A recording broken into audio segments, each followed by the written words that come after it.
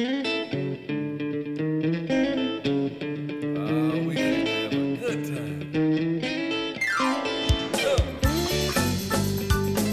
This podcast is presented to you by Passion Church, the DeSoto County campus, the fun church in Horn Lake, Mississippi. For more information, visit us at www.mypassion.church. Well, come on, help me, people. Said I know you came to praise him. Let me ask you guys a question.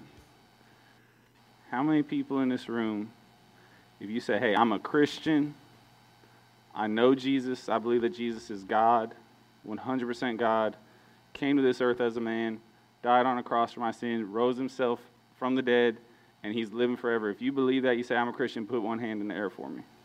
I want to know who I'm talking to this morning. Okay. So you say, hey, I'm born again. I'm totally and completely a new creation, right? I don't do any of my old ways. I don't put both their hands in the air. You say, hey, I'm 100% living for Jesus. He is my King. He is my Lord. I'm following him. I'm serving him. Awesome. Thank you. All right. I believe we're in a room full of believers today, so I just wanted to know how to talk. I want to know if it was all family or if there's some people that aren't following Jesus yet. So let's pray. Jesus, I just thank you so much that we're here today with all brothers and sisters. I thank you, Father God, that you would speak this morning. I thank you for the way that you've already spoken this morning through Chad and Guy and Mark and Mary. And I thank you, Lord, that you continue to speak through me right now. And I thank you that your will is done in this place, that your word is proclaimed, that we would all be encouraged and ready to live for you with our whole hearts. In Jesus' name we pray. Amen. Can I just be honest with you guys? I sin sometimes. I try really, really hard not to. I don't know if I'm allowed to say this about the pastor, but I'm friends with Pastor Guy, and I happen to know that he sins from time to time, but it's on rare occasions, and he tries really hard not to. Okay? Is that cool? All right? Does anybody else in here ever, sin or anything? Okay? Right? We're not perfect. We're humans. Okay? But the weird thing is, we feel like we have to. We feel like it's going to keep happening. We're going to keep slipping up, doing something wrong, making the wrong choices. Not even a mistake, just actively choosing to do the wrong thing. But that's not biblical. We don't need to do that. If you turn in your Bibles to Leviticus chapter 11, verse 45, and every scripture verse that is slow for getting on the screen today, that is my fault. That is not the media person's fault. So everybody go ahead and use your own Bible or your Bible app if you can. LEV, Leviticus 11:45. It says, "For I, the Lord, am the one who brought you up from the land of Egypt, that I might be your God. Therefore, you must be holy, because I am holy. Be ye holy, for I am holy." So anybody that's come to Passion Church before and listened to Pastor Guy, he's told us that Egypt is a type shadow for the world, okay? So Yahweh is speaking to the Israelites. He's saying, I, the Lord, I'm the one that took you out of the land of Egypt. I'm the one that took you out of the world, took you out of where you were a slave to sin. Took you out of where you were a slave to sin,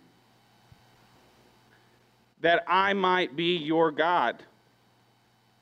Therefore, you must be holy, as I am holy. God took us out of the world, took us out of our old life, so that we can have freedom in him, and he can be our God instead of the things of this world being our God. Now, sometimes, even as Christians, we still make the things of this world our God. What factors contribute to the decision-making processes in your life? Do you just 100% all of the time only do what God would have you do? Okay? Or sometimes, are there other factors? Or hey, what would my friends want me to do? What do I want to do? What would make me feel good? What would I want to do with my family? What about for money? What would I do for money? Or to save some time, to get some more free time? Okay? Are there other factors contributing, or is God our only God? Because God said when he took the Israelites out of Egypt so that he can be their God, so that he can be our God. He pulled us out of the world, pulled us out of our old ways, pulled us out of our sin so that he can be our God. And now we can be holy because he is holy. Holy means set apart, separate, free from sin, transcending above the normal. We can do that. God wouldn't tell us to do something if it was impossible for us to do it. Be holy, for I am holy. Sarah, tap my phone and tell me what verse is on the home screen. All right, everybody turn your Bible to Proverbs 12:24. Y'all, I can't make this stuff up. This isn't something that I plan to say. This is a lifestyle. You have to be constantly, 100% of the time, living for God. You can't just prepare to live for him on Sunday. You can't just prepare to say something that you think would sound like a cool speech and amaze people and make you sound smart. You have to live for God every single day of your life. So this verse has been on my home screen the last couple of weeks. It's important on my heart right now. It relates to what God wants us to all hear this morning, so this is what we're going to read. Proverbs 12:24 reads as this: work hard and become a leader. Be lazy and become a slave. So everybody in here said they're Christian. But even as Christians, like I said, there's other factors and contributing factors that sneak into our decision-making processes, and even from good, well-meaning people. And I'll share one. This is not in the Bible. Idle hands are the devil's play toy. That is nowhere in the Bible. I don't even know if the word toy is in the Bible. Like, okay, that's nowhere in the Bible. But it's a biblical principle. It really is. We just read in Proverbs 12:24, work hard and become a leader, be lazy and become a slave. Well, to me, if I'm becoming a slave to something, as I'm a free man in America, what am I becoming a slave to? Sin. So if I'm lazy, that's when I'm going to start sinning. If I'm sitting around doing nothing, not doing what I'm supposed to be doing, that's when I'm about to start sinning. We see in the book of 2 Samuel, David, it was the time of the year when the kings were supposed to go out to war. What was David doing? He wasn't going out to war. He was being lazy. And that is when he committed adultery, took another man's wife, slept with her, got her pregnant, murdered him. Terrible stuff because he was being lazy. He wasn't doing what he was supposed to be doing. Now, I don't want anybody to misunderstand anything. I'm not talking about a works-based faith. What you do has nothing to do with your salvation. But if Jesus loves us so much, I feel like there's this misconception in the American Christian church that you don't have to do anything. That you're forgiven and Jesus loves you and there's grace. And that's it. And then if you read your Bible and you look in the Gospels, you're like, wow, Jesus showed up and he's just telling people how it is. And he's chasing people off and he's not running after people when they're not doing the right thing. And he come to divide families. You're like, what? This is the same Jesus that I hear people talking about all the time? Read your Bible. Because it's in here and it's real. And if what I'm saying isn't in the Bible, then don't listen to it. If what anybody is saying isn't in the Bible, don't listen to it. We got to listen to God's word. So I'm not preaching a works-based faith. What I'm saying is that God has given us certain things to do. Too many people think, all right, I walked the aisle, I prayed the prayer, I'm good to go. When I ride in the car with my grandma, she plays Kirk Franklin. My auntie used to take me to church when I was a little kid. I prayed the prayer, I'm saved, I'm a Christian. My grandpa's an uncle to somebody. My grandpa's a preacher, okay? Too many people just think, hey, I'm saved. I'm here to tell y'all guys that I got some non-Christian friends that are nicer than some Christians I know. I'm just saying. I got a non-Christian friend that'll show up to my house early and help me do stuff and rearrange all my furniture and take care of me, and the Christians won't do it. I got non-Christian friends that'll walk down the hallway, smile at everybody, ask them how their day's doing, and the Christians just walking by with a scowl, not talking to anybody. I got non-Christian friends that'll go out of their way to help people, and the Christians won't do it. So I'm not preaching a works-based faith, but that's not what separates us from the world. What separates us from the world is a true and real relationship with Jesus. And as we're doing good deeds, we should be doing those in Jesus' name. Because otherwise, you're no different than a good Muslim. Good Muslim's going to do good things. He's going to help you. He's going to do awesome things. He's going to change the world. But you guys got to do it in Jesus' name. Don't just say that I'm going to show people my faith by my works. You got to show them by your works and by your mouth at the same time. There's got to be a balance. So, in Romans 3:23, it says, "For all have sinned and fallen short of the glory of God." Go read it right now. Make sure I'm not misquoting it. It says, "For all have," H-A-V-E, sinned, S-I-N-N-E-D, and fallen, F-A-L-L-E-N, short of the glory of God. That is past tense. I haven't sinned in the last 5 minutes, have you? Maybe you have. You do not have to sin. You do not have to. Why would it be written in the Word of God that we can live holy and that we can be set apart, that we can be born again, that our old ways, our old sin is over with, and that we can be new creations if it was impossible? Now, trust me, I know it's hard. I just told you, Pastor Guy sins. I sin. But we're not caught up in the same sin doing it every single day. We're trying really, really, really hard not to. We're giving it to God because I know that I'm incapable of not sinning. I know the only way that I'm not going to sin is through His power and through His glory and through His grace. Now, some of y'all are probably on a whole nother level than me, and you've made it past the point where you stopped going and doing bad things, so you're not doing those sins, but your sin is you're not going and doing good things. So see, there's two types. There's the type of sin where I go out and do something bad, and there's the type of sin where I could have went and done something good, but I didn't. Okay?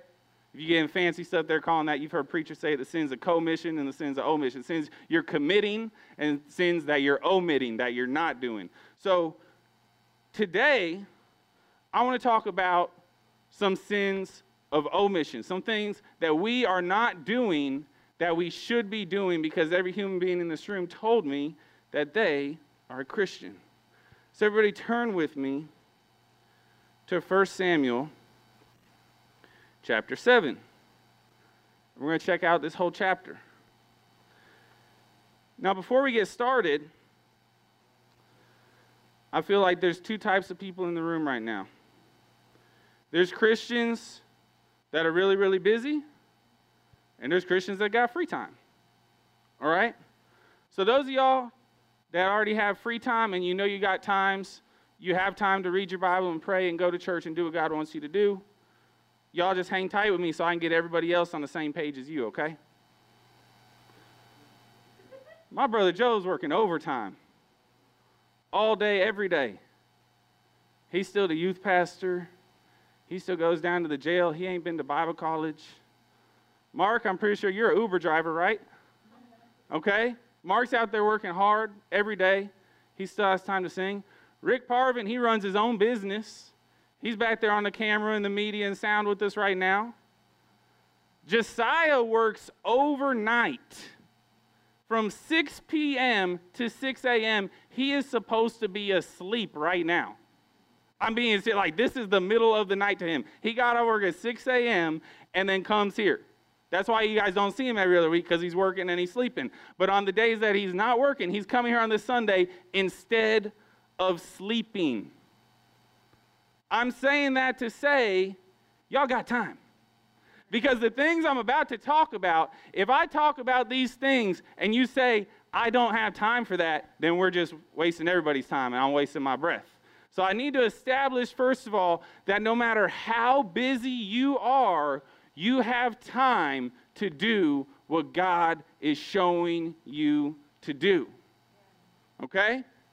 So the number one reason why people don't go to the gym, they don't have time. Okay? But then busy, successful people working multiple jobs, 80 hours a week, they can still go in the gym every day for an hour if they want to. If that's a priority to them, they still make it happen. So we need to get that excuse out of our minds that says, hey, I don't have time to serve in a church. I don't have time to read my Bible. I don't have time to pray. We need to get that stuff out of our minds. You have time for what is important to you. People will tell me, hey, I don't have time to come to a life group. But when it's a party on a Friday night, they got time.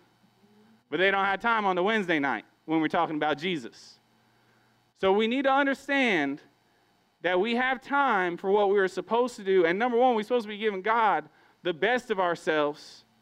And so to me, the way I translate that is if I don't do my stuff for God first, I don't have time for other things. So I wake up and I read my Bible and I pray in the morning. I'm not telling you guys to do that, but what I am telling you is you need to set a time. The past 2 weeks, I've asked like 15 different people, when do you read your Bible? Where do you read your Bible? And every person I talk to that is reading their Bible every day, they have an answer to those two questions. When are you reading? What time of day? Where are you? Are you in your bedroom? Are you in the kitchen? Are you at work? Are you in the car? Where are you? And what are you reading? How long are you reading? What verse are you reading? Are you in the New Testament and the Old Testament? What are you doing? They have answers to these questions.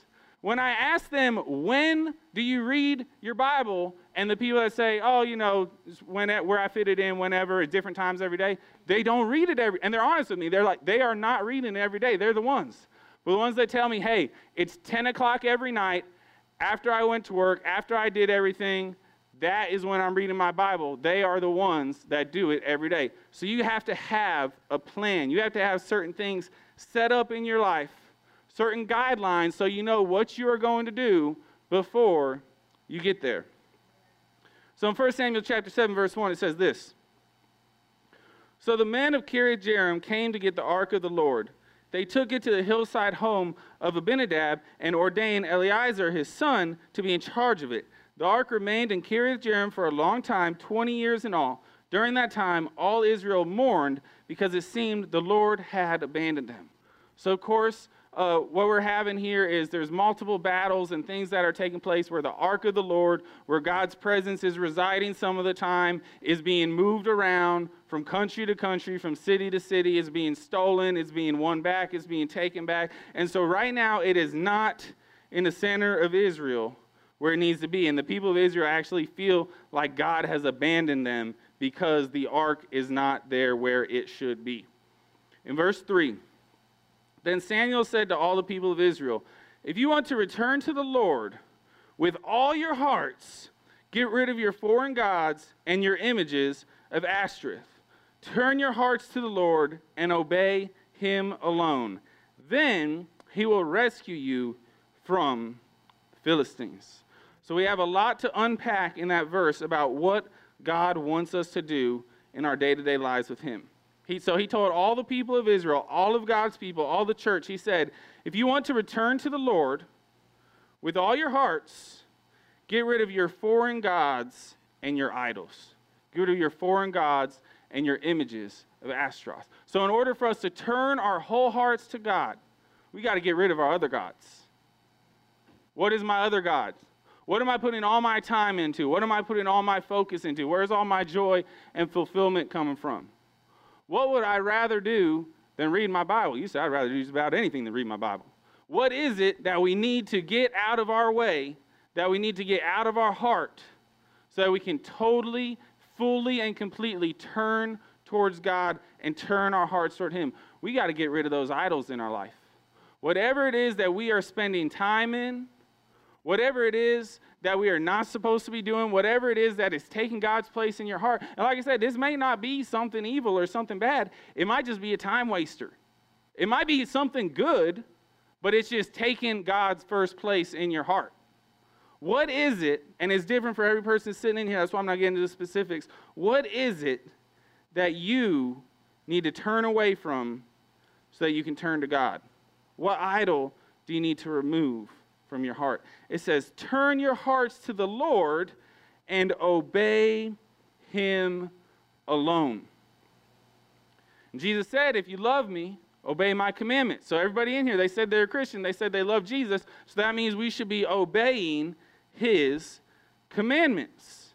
So we need to turn our hearts to the Lord and obey him alone. Then he will rescue you from the Philistines. Who are the Philistines? The enemies.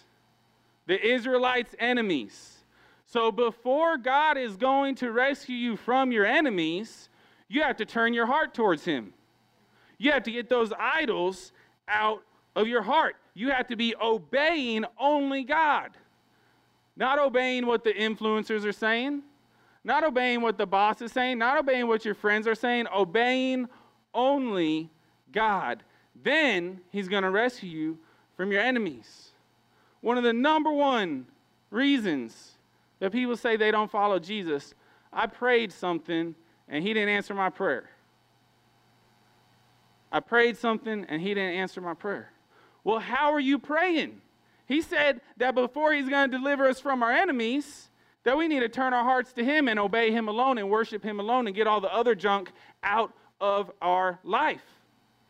See, if you're praying unbiblically, it's not going to come to pass. It's just simply not. We have to pray according to Scripture, according to the Father's will, not from a place of selfish motivation. We got to be praying for God's will to be done, or your prayer is going to remain unanswered. And then it says that we have to turn our hearts towards God, stop following the other gods, stop following the other images, obey him alone. Then God is going to rescue us from our enemies. Verse 4. So the Israelites got rid of their images of Baal and Ashtaroth and worshipped only the Lord. So what are we going to do with this information? We have to act on it. We have to get rid of those idols that are in our life and only worship God. Stop worshiping yourself. You're not that strong. You're not that smart. You're not that pretty that you think you are. It's all from God. God has given you your strength. God has given you your appearance. God has given you your brains. It's all from him. Stop worshiping those other things in your life. Worship only God. What is worship? It's what we're putting our time into. What are you putting your time into? That might be an idol. It might be. If you're not doing it for God's glory, if it's not what he's shown you to do, if he doesn't intend for you to spend that much time on it, that may be your idol, what you are putting all your time into, what you are worshiping. Verse 5, then Samuel told them, gather all of Israel to Mizpah, and I will pray to the Lord for you. So we got to get rid of the idols in our life. We got to stop worshiping other gods. We got to turn our hearts totally and completely to God, obey his commands so that he will deliver us from our enemies, so that he will take care of our battles for us. And then what does Samuel tell them to do? He says, get everybody together and I'm going to pray for you. So like what we're doing today. We're all gathered together. Mizpah was the traditional meeting place for the Israelites. Where is the traditional meeting place for us in America? The church. We all need to get to church, get together, and then we need to pray. We need to pray with other people. But see, these spiritual formations that I'm talking about, these things like reading our Bible and praying and going to church, it has to be all day, every day. It has to be by yourself. If I wasn't reading my Bible by myself, then I wouldn't have that Bible verse on my home screen to tell you guys that scripture I just shared with you. You have to be doing it all day, every day, not just in public. We're not just coming here to pray together. We're praying on our way here. We're praying here. We're praying when we leave. We're praying tomorrow. We're praying the next day at Tuesday night at 6:30. We're praying the next day, the next day, the next day. All day, every day. Verse 6, so they gathered at Mizpah, and in a great ceremony drew water from a well and poured it out before the Lord. They also went without food all day and confessed that they had sinned against the Lord. It was at Mizpah that Samuel became Israel's judge. So we need to fast. We need to go without food. Just think to yourself, when was the last time that I fast? Jesus, God himself, fasted as an example for you and me to fast. Now I'm going to help you guys out again. We already removed the time excuse. None of us are going to say, hey, I ain't got time for all this Jesus stuff, right? Well, I'm going to remove the medical excuse from you too. If you don't feel like medically or healthily that you can fast food for a whole day, you don't have to. Don't even fast food. Fast something else. You can fast your phone for 21 days. You can fast social media. You can fast TV. You can fast sugary drinks. You can fast whatever you want. You can fast caffeine. You can fast chocolate. You can fast whatever it is, whatever God places on your heart, seek him and say, God, what can I give up? Think about it. Maybe it's one of those idols. Maybe we can just start with that. What is something that we're putting way too much time into instead of putting time into God? Let's just start with that one. Let's just fast that. And say, hey, I'm not going to do that for this many days. And instead, I'm going to spend that time praying and reading my word and seeking God. So we need to be in a constant state of fasting. I'm talking to these different ministers and these different professors, and they tell me how they're always fasting. How they set aside a weekend every month to fast. They set aside a month every year to fast. That they are always in some sort of fast. So I want to encourage you guys, we should always be giving something up to be closer to God. We're never going to be too close. We're never going to be too spiritual. We need to continue to get closer to God and give up everything else, totally and completely turn our hearts toward him. We need to stop eating so much food and praying so little. So then they said they went without food all day and confessed that they had sinned against the Lord. We got to confess our sins to each other. You got to tell somebody when you're not acting right. You need an accountability partner. Accountability. I was talking to an awesome man of God the other day. And I'm not saying this sarcastically. He's an awesome man of God. And I asked him, when have you been reading your Bible? What time? Where were you? And he said, I haven't been reading my Bible. He was honest with me. Okay? And then I called him the next day. I said, hey, did you read your Bible? And he was honest with me. He said, hey, I spent some time with God. I was praying. I was doing this or that. But I didn't read my Bible. And said, all right, cool. Have a happy Thanksgiving. I'll talk to you later. I called him the next day. He didn't answer the phone. Okay? I got another friend that is not a Christian that has read their Bible every single day for 14 days. Not a Christian. They're reading their Bible. Do you want accountability in your life? Are you that Christian I'm talking about that I got non-Christian friends living more Christ-like than you?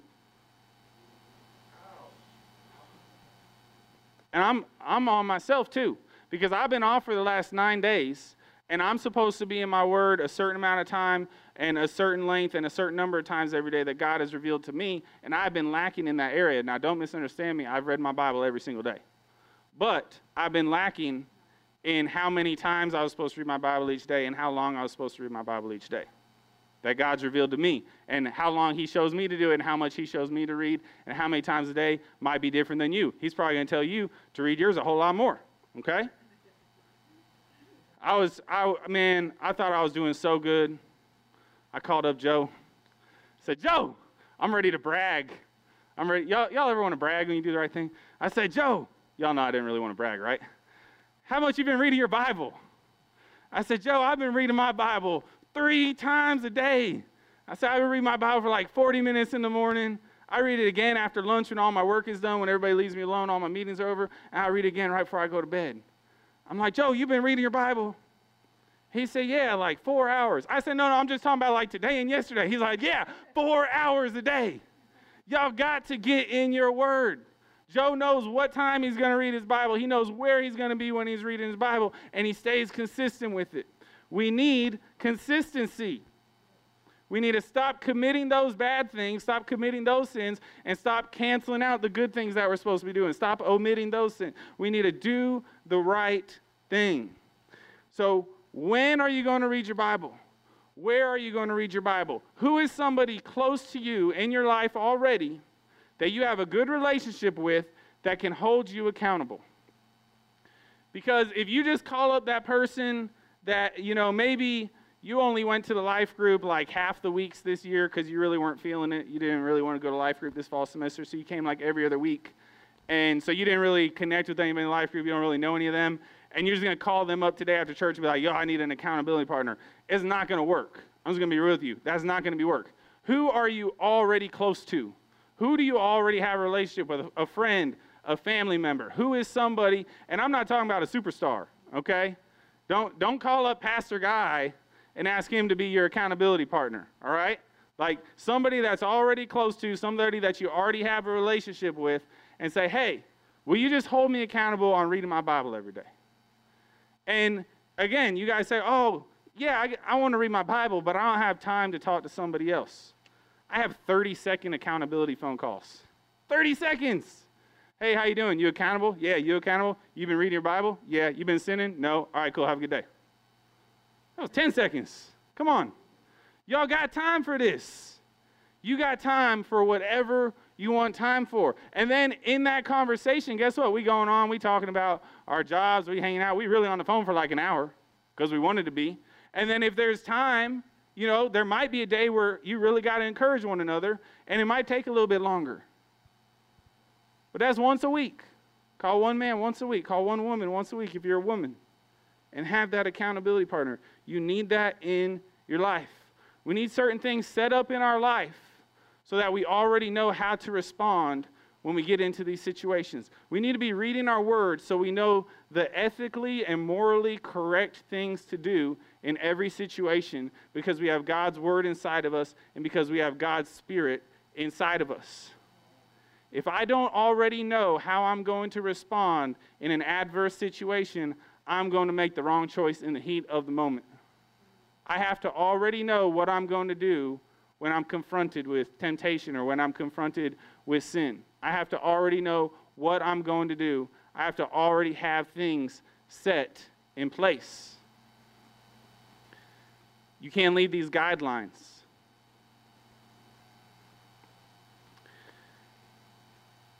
At some beaches, have you ever seen the beaches where instead of just being able to swim everywhere, they have a certain section roped off? And those ropes are floating on buoys, and that's the swimming area, right? So if you leave that area, there might be some people fishing. You go out, there might be a stronger current. There might be sharks out there. Like, who knows what is in these other waters? And there's this safe area that the lifeguards say, hey, this is where you are allowed to swim. This is where it is safe. So, okay, so, you take that for what it's worth. You take it at face value, and you say, okay, so as long as I stay in this area, I'm going to be safe. I'm going to be fine, right? And the lifeguard goes, well, not quite, because there is still a slow current here. So if you go out into this water and you just tread in water and you're not moving around, you are slowly going to drift out to sea and get into the more dangerous waters. You might get caught up in a fishing line. Some large fish might approach you. You might get stung by a jellyfish. So when you're in this swimming area, you have to be actively swimming, because otherwise you're going to drift off and you're going to float away. So it's not enough just to stay within these boundaries. You have to be exerting some energy within these boundaries. See, some of us sitting in here, we're already within the boundaries. We're like, hey, I'm trying not to sin. I'm trying not to do it. But we're not actively moving in the correct direction. So if we're just sitting in a stagnant faith and we're just receiving this word that we're getting on Sunday morning, we're not going to receive from God the rest of the week, we're drifting away and we're being pulled out into those waters where we're not supposed to be. So it's the same thing with our sin. It's the same thing with the spiritual formations that we're supposed to be doing. And everybody understands when I say these fancy words, spiritual formation, what that formation, forming something, spiritual, what God has given to us. So we are forming a correct relationship with God. We are doing the things that God has shown us to do. Like instead of a physical exercise, it's a spiritual exercise. So when I say spiritual formation, I'm talking about praying, reading our Bible, worshiping, witnessing to people, discipling people, being discipled, serving, helping people. Okay? So in these guidelines, we need to have this certain stuff set up. We need to have things in our lives where we know, hey, I'm not going to cross this line. Okay? I'm going to hang out with these guys that smoke weed, and I'm going to witness to them, and I'm going to minister to them when we're hanging out in the Arby's parking lot. But when they get in the car to hotbox the car, guess where I'm going to be? Not in that car. I'm not getting in there. Because if I'm sitting in a car with the windows rolled up and people smoking, guess what I'm going to do? I'm going to get high. It don't matter if I smoke it or not. So you got to have certain things in your life where you say, hey, I'm going to, this used to be a thing. I used to sin a lot. I used to get high a lot. I used to do a bunch of drugs. But I'm not really tempted with that anymore. I've been living for Jesus a long time. I know I'm not about to go do drugs today because I know how my life's going to turn out if I do it. So I'm comfortable standing around. In fact, that's what God uses me most of the time is allowing me to minister to drug addicts. So I'm comfortable hanging out with these people and sharing Jesus with them, but I am not going to cross that line. They're not going to bring it into my house. I'm not going to be around them as they're actively doing it. They might have used it right before they come and see me, but I'm still there loving on them. So we need to have these buoys set up in our life where we say, hey, I'm not going to swim out past this point. I'm not going to allow the current to drag me out past this point because we know that everybody else that's not living for Jesus, the whole rest of the world, they want us to go that direction. They're pulling us like the current is pulling you if you're just treading water in the ocean. We need to have things set up in our lives where we say, hey, I'm not going to cross this line. I'm going to do the right thing. I'm not going to do the wrong thing. If I don't already have it made up in my mind that I am not going to get into this car when people are smoking, and I'm hanging out with friends and they're like, hey, jump in this car, we're doing it. In that instance, I might just follow along. So you got to already have it figured out before you get there. And you guys know where you struggle. You guys know where you sinned in the past. You guys know where your temptations are. So think about that. Hey, when this comes up, just think about it today. How am I going to address that? What is my response going to be? Because if you're not prepared now, you're not going to be prepared then. If you're sitting here right now and you're like, hey, I have absolutely no idea what I'm going to do the next time this happens to me. And it might just not smoking weed, it's something else. I don't know what I'm going to do. I don't know how I'm going to respond. You're going to respond the wrong way because you don't know the right way. So think about it. If you need help, talk to me, talk to somebody. I'll help you come up with a solution and a plan of what to do when these things are going to come against you. So we got to have guidelines set up in our life. We got to turn our hearts towards God. We got to not be worshiping other gods. We got to not have other idols. We need to be fasting. We need to be confessing our sins to each other. Because when we confess our sins to each other, Jesus is healing us and Jesus is forgiving us. It is very, very important. Everybody feels like they are alone in sin.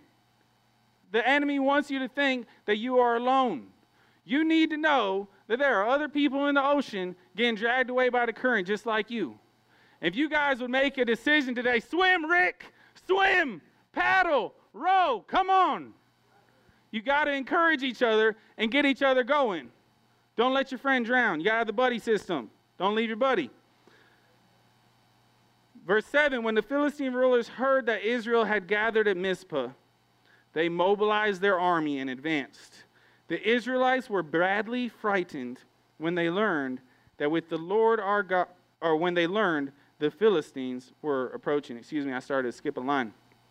So, when you gather together with other Christians, when you get an accountability partner, when you go to church, when you read your Bible, when you pray, when you're making an impact for the kingdom of God, you're going to be attacked.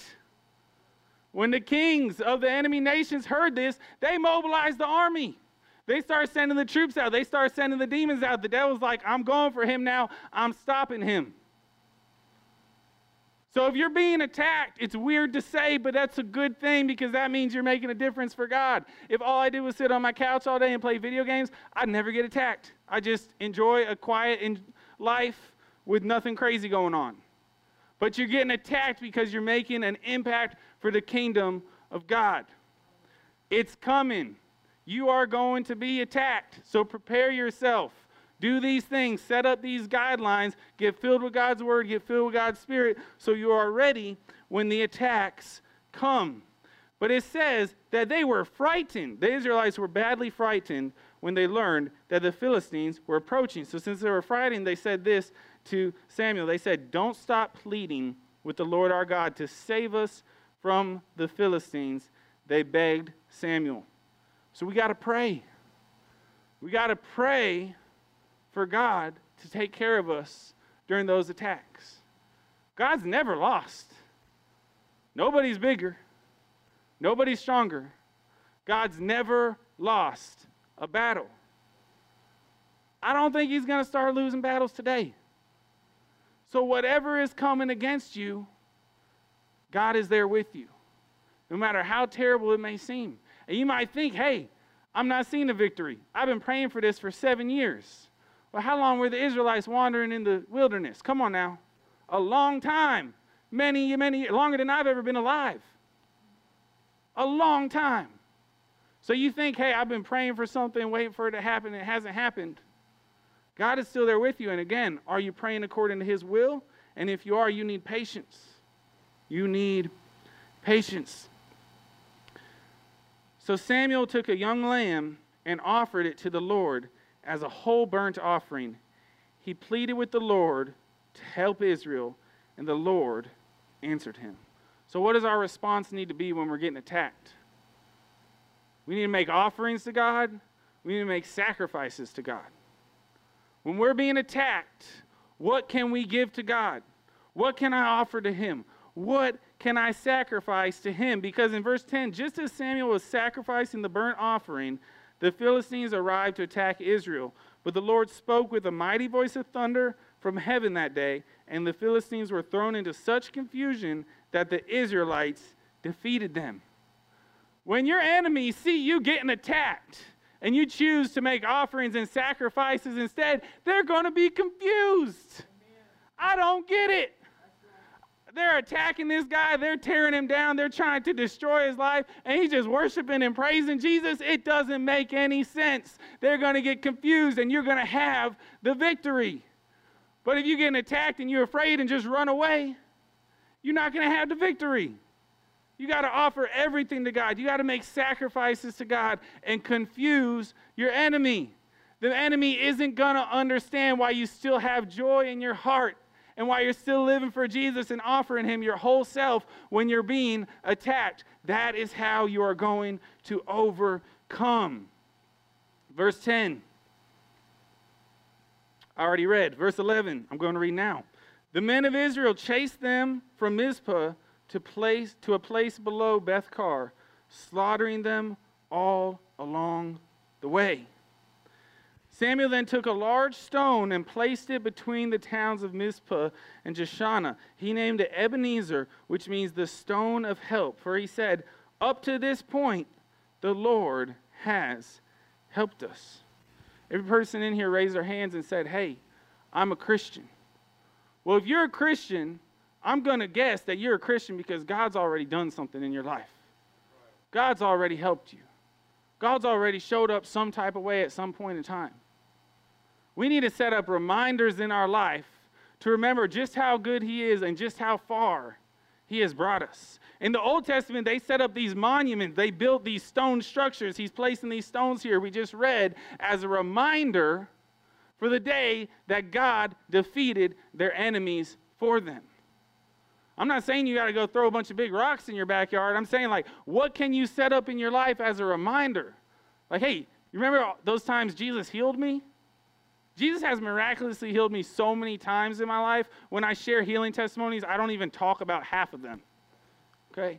What about all the times that Jesus just showed up and showed out in your life? What about just the simple fact that he made you and he loves you and he saved you and he took care of you? Like, where are our reminders in our lives about all the wonderful, beautiful things that God has given us? You need to have reminders.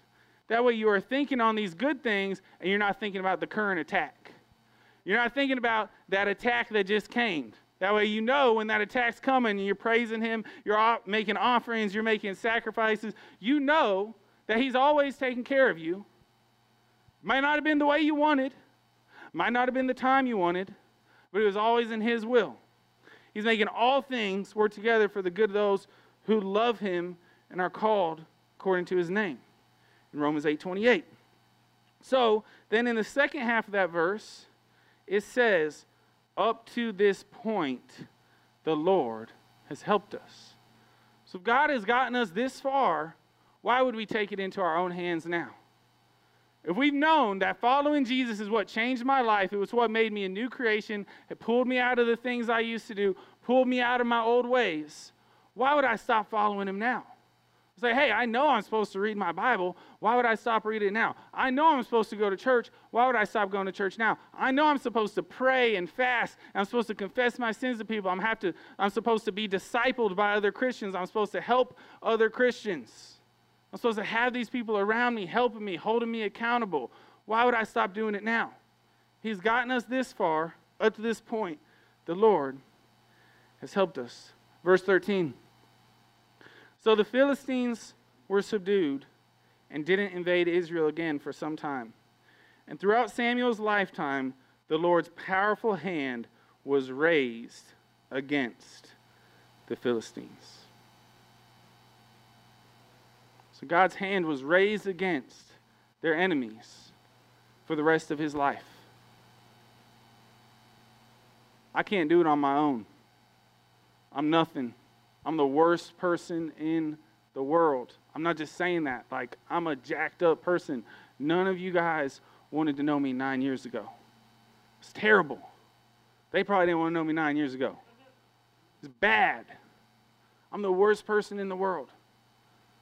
I can't make it on my own. I'm not strong enough, smart enough, good enough, nothing. I know I need God on my side.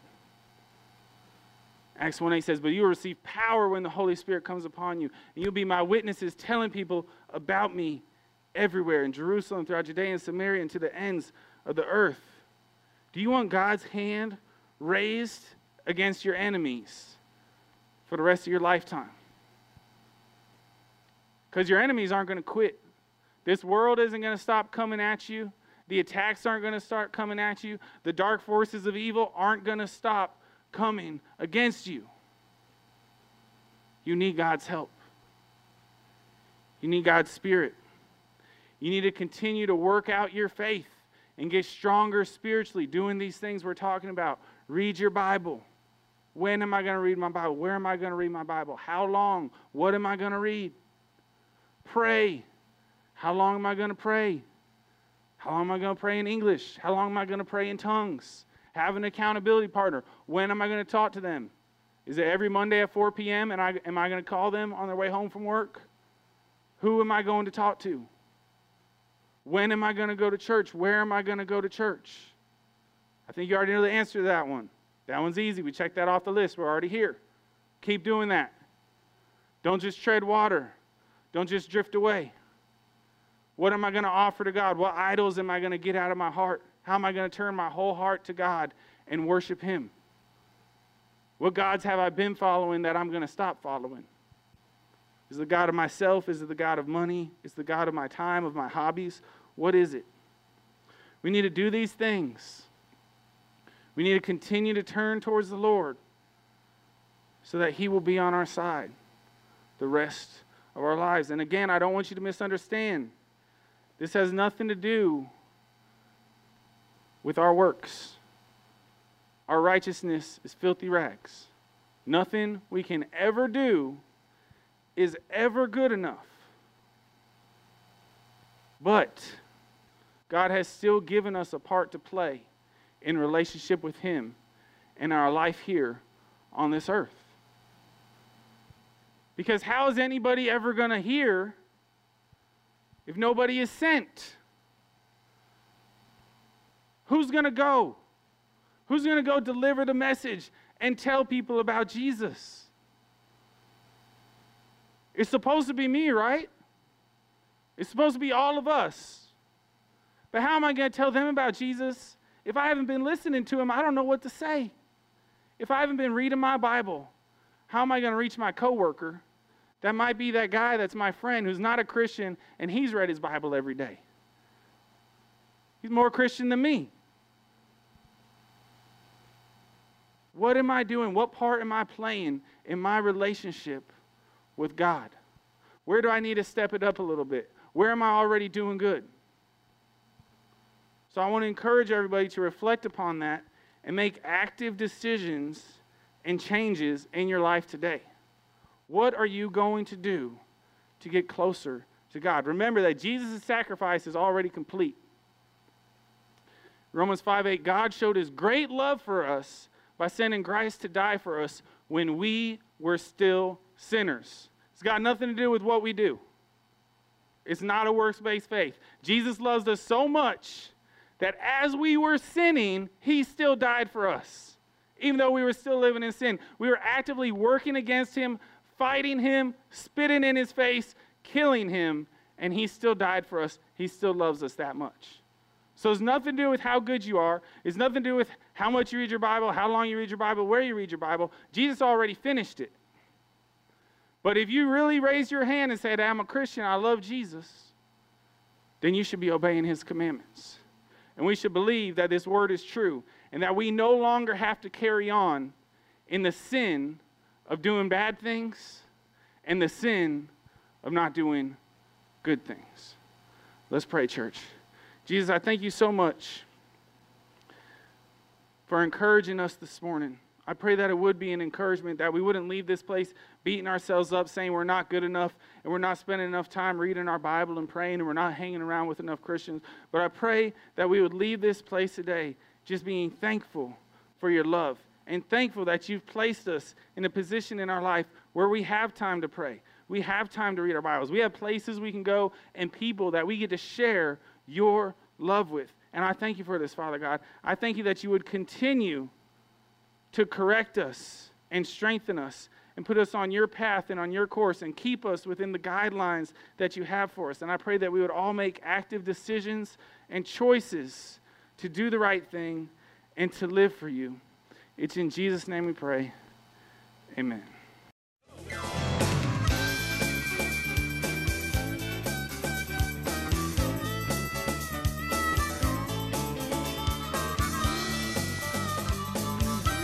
Thanks for listening to the podcast today. We hope you enjoyed it and that it inspires you to live out God's Word.